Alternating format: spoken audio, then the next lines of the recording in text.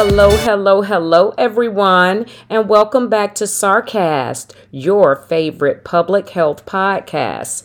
I like to start off today just reminding you of the mission statement for Sarcast. We do know the mission statement is TIP. Sarcast is transforming, informing, and performing in order to educate the public on public health topics. Today's topic will be health care disparities. So I have a question. Do you think it's fair or ethical that a person living in one demographic can have better or maybe more adequate health care opposed to a person who lives in a different demographic? Well, this is what's referred to as health disparities.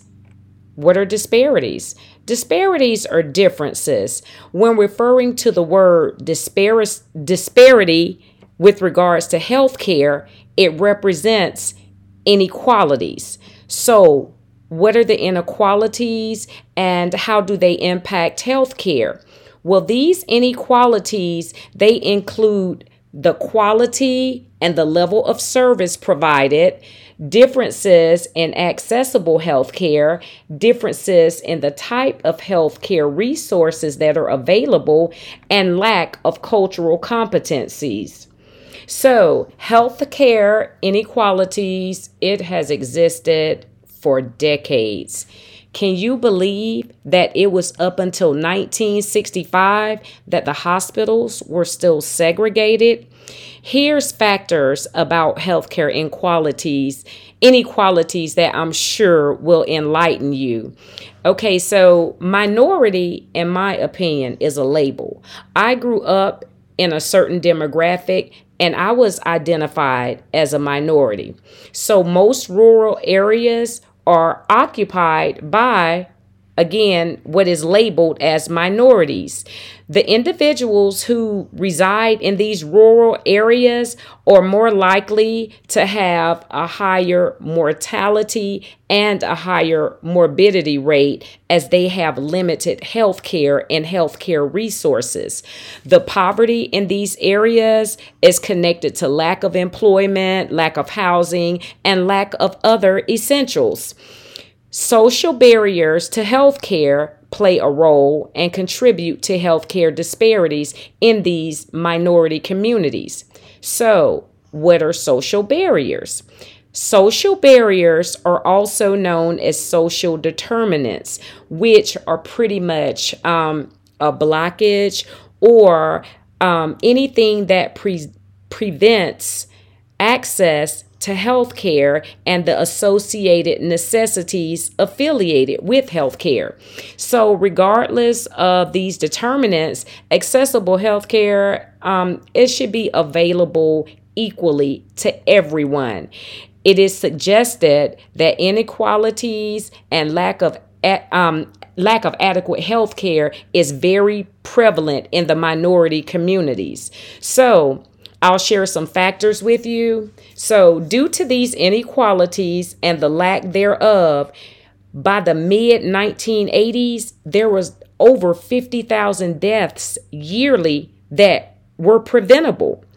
When I speak of preventable, I'm referring to the senseless death that occurred because lack of doctors, lack of medical education, lack of facilities, and lack of resources. Other challenges that add to healthcare disparities among these minorities are minimal education and minimal knowledge of healthcare, lack of employees, limited funding in minority healthcare settings, lack of cultural competence, and a pessimistic mindset between the patient and healthcare employees. So I'll go back and I'll elaborate a little bit on cultural competence. So cultural competence is basically the knowledge and beliefs, of cultures and the traditions of that particular culture. So these cultural incompetencies and cultural barriers are common, and they're common between minority patients of different cultures and medical professions. So cultural competency, it can aid in creating a more positive experience in the healthcare setting between the minorities and the healthcare providers. Possessing little or no knowledge with regards to somebody's culture, it can be deemed as an act of disrespect. I'll provide an example. So let's assume that a person's cultural belief may be that a female patient only be treated by female physicians or female medical professionals. So if this medical staff lacks education on this particular patient's culture, then it may pose a problem, because can you imagine if a male doctor walked in to treat this particular female patient? Cultural incompetencies, they can lead to misunderstanding, and a lot of time these misunderstandings can go a little bit further, where a person does not want to attend warranted medical appointments, which at that point it poses and becomes a barrier to health care. So a person's cultural and religious beliefs should always be taken into consideration in these healthcare settings. A mutual conversation in which each party recognizes the other person's cultural beliefs and traditions, it can lead to a more positive and continual healthcare experience.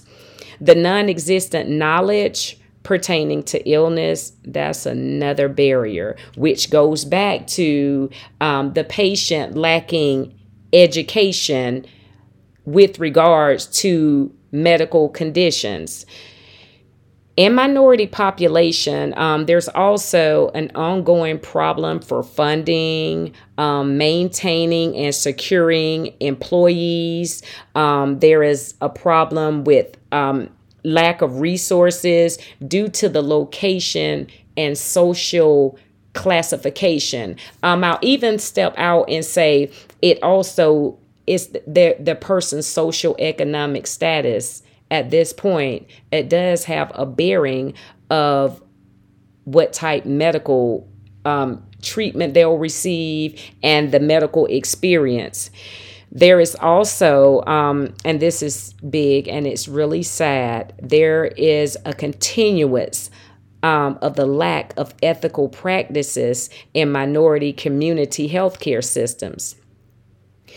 So it's my opinion, and that in order to minimize and diminish healthcare disparities, it's going to take an AHOD effort. That's AHOD, all hands on deck, which means everybody.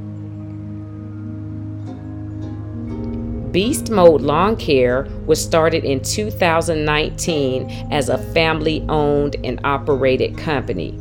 Jason Cruz, who is the owner of Beast Mode, has over 10 years experience in the business. Beast Mode Lawn Care offers services such as bi-weekly cuts starting as low as $40. Beast Mode also offers shrub trimming, pruning trees, sod, pressure washing, laying mulch, and pine straw. And as an added perk, if you mention you heard about Beast Mode on Sarcast Podcast, you'll receive a 15% discount off of your first service. My yard has never looked so well maintained and fabulous. Jason Cruz, again, is the owner of Beast Mode Lawn Care and a proud sponsor of Sarcast. Thanks, Jason.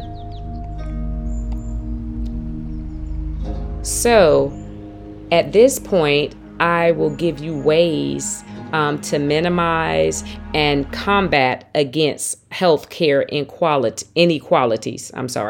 So there needs to be increased medical facilities built in these rural areas. There needs to be ethical healthcare practices regardless of race, origin, and creed. So there has to be an increase in ethical healthcare practices.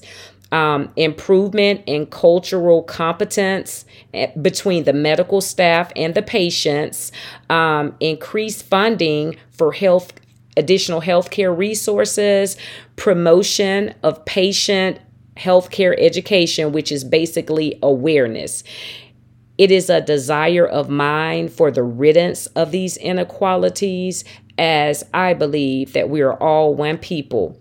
In concluding, I would like to share that healthcare disparities have been around for years and they still exist.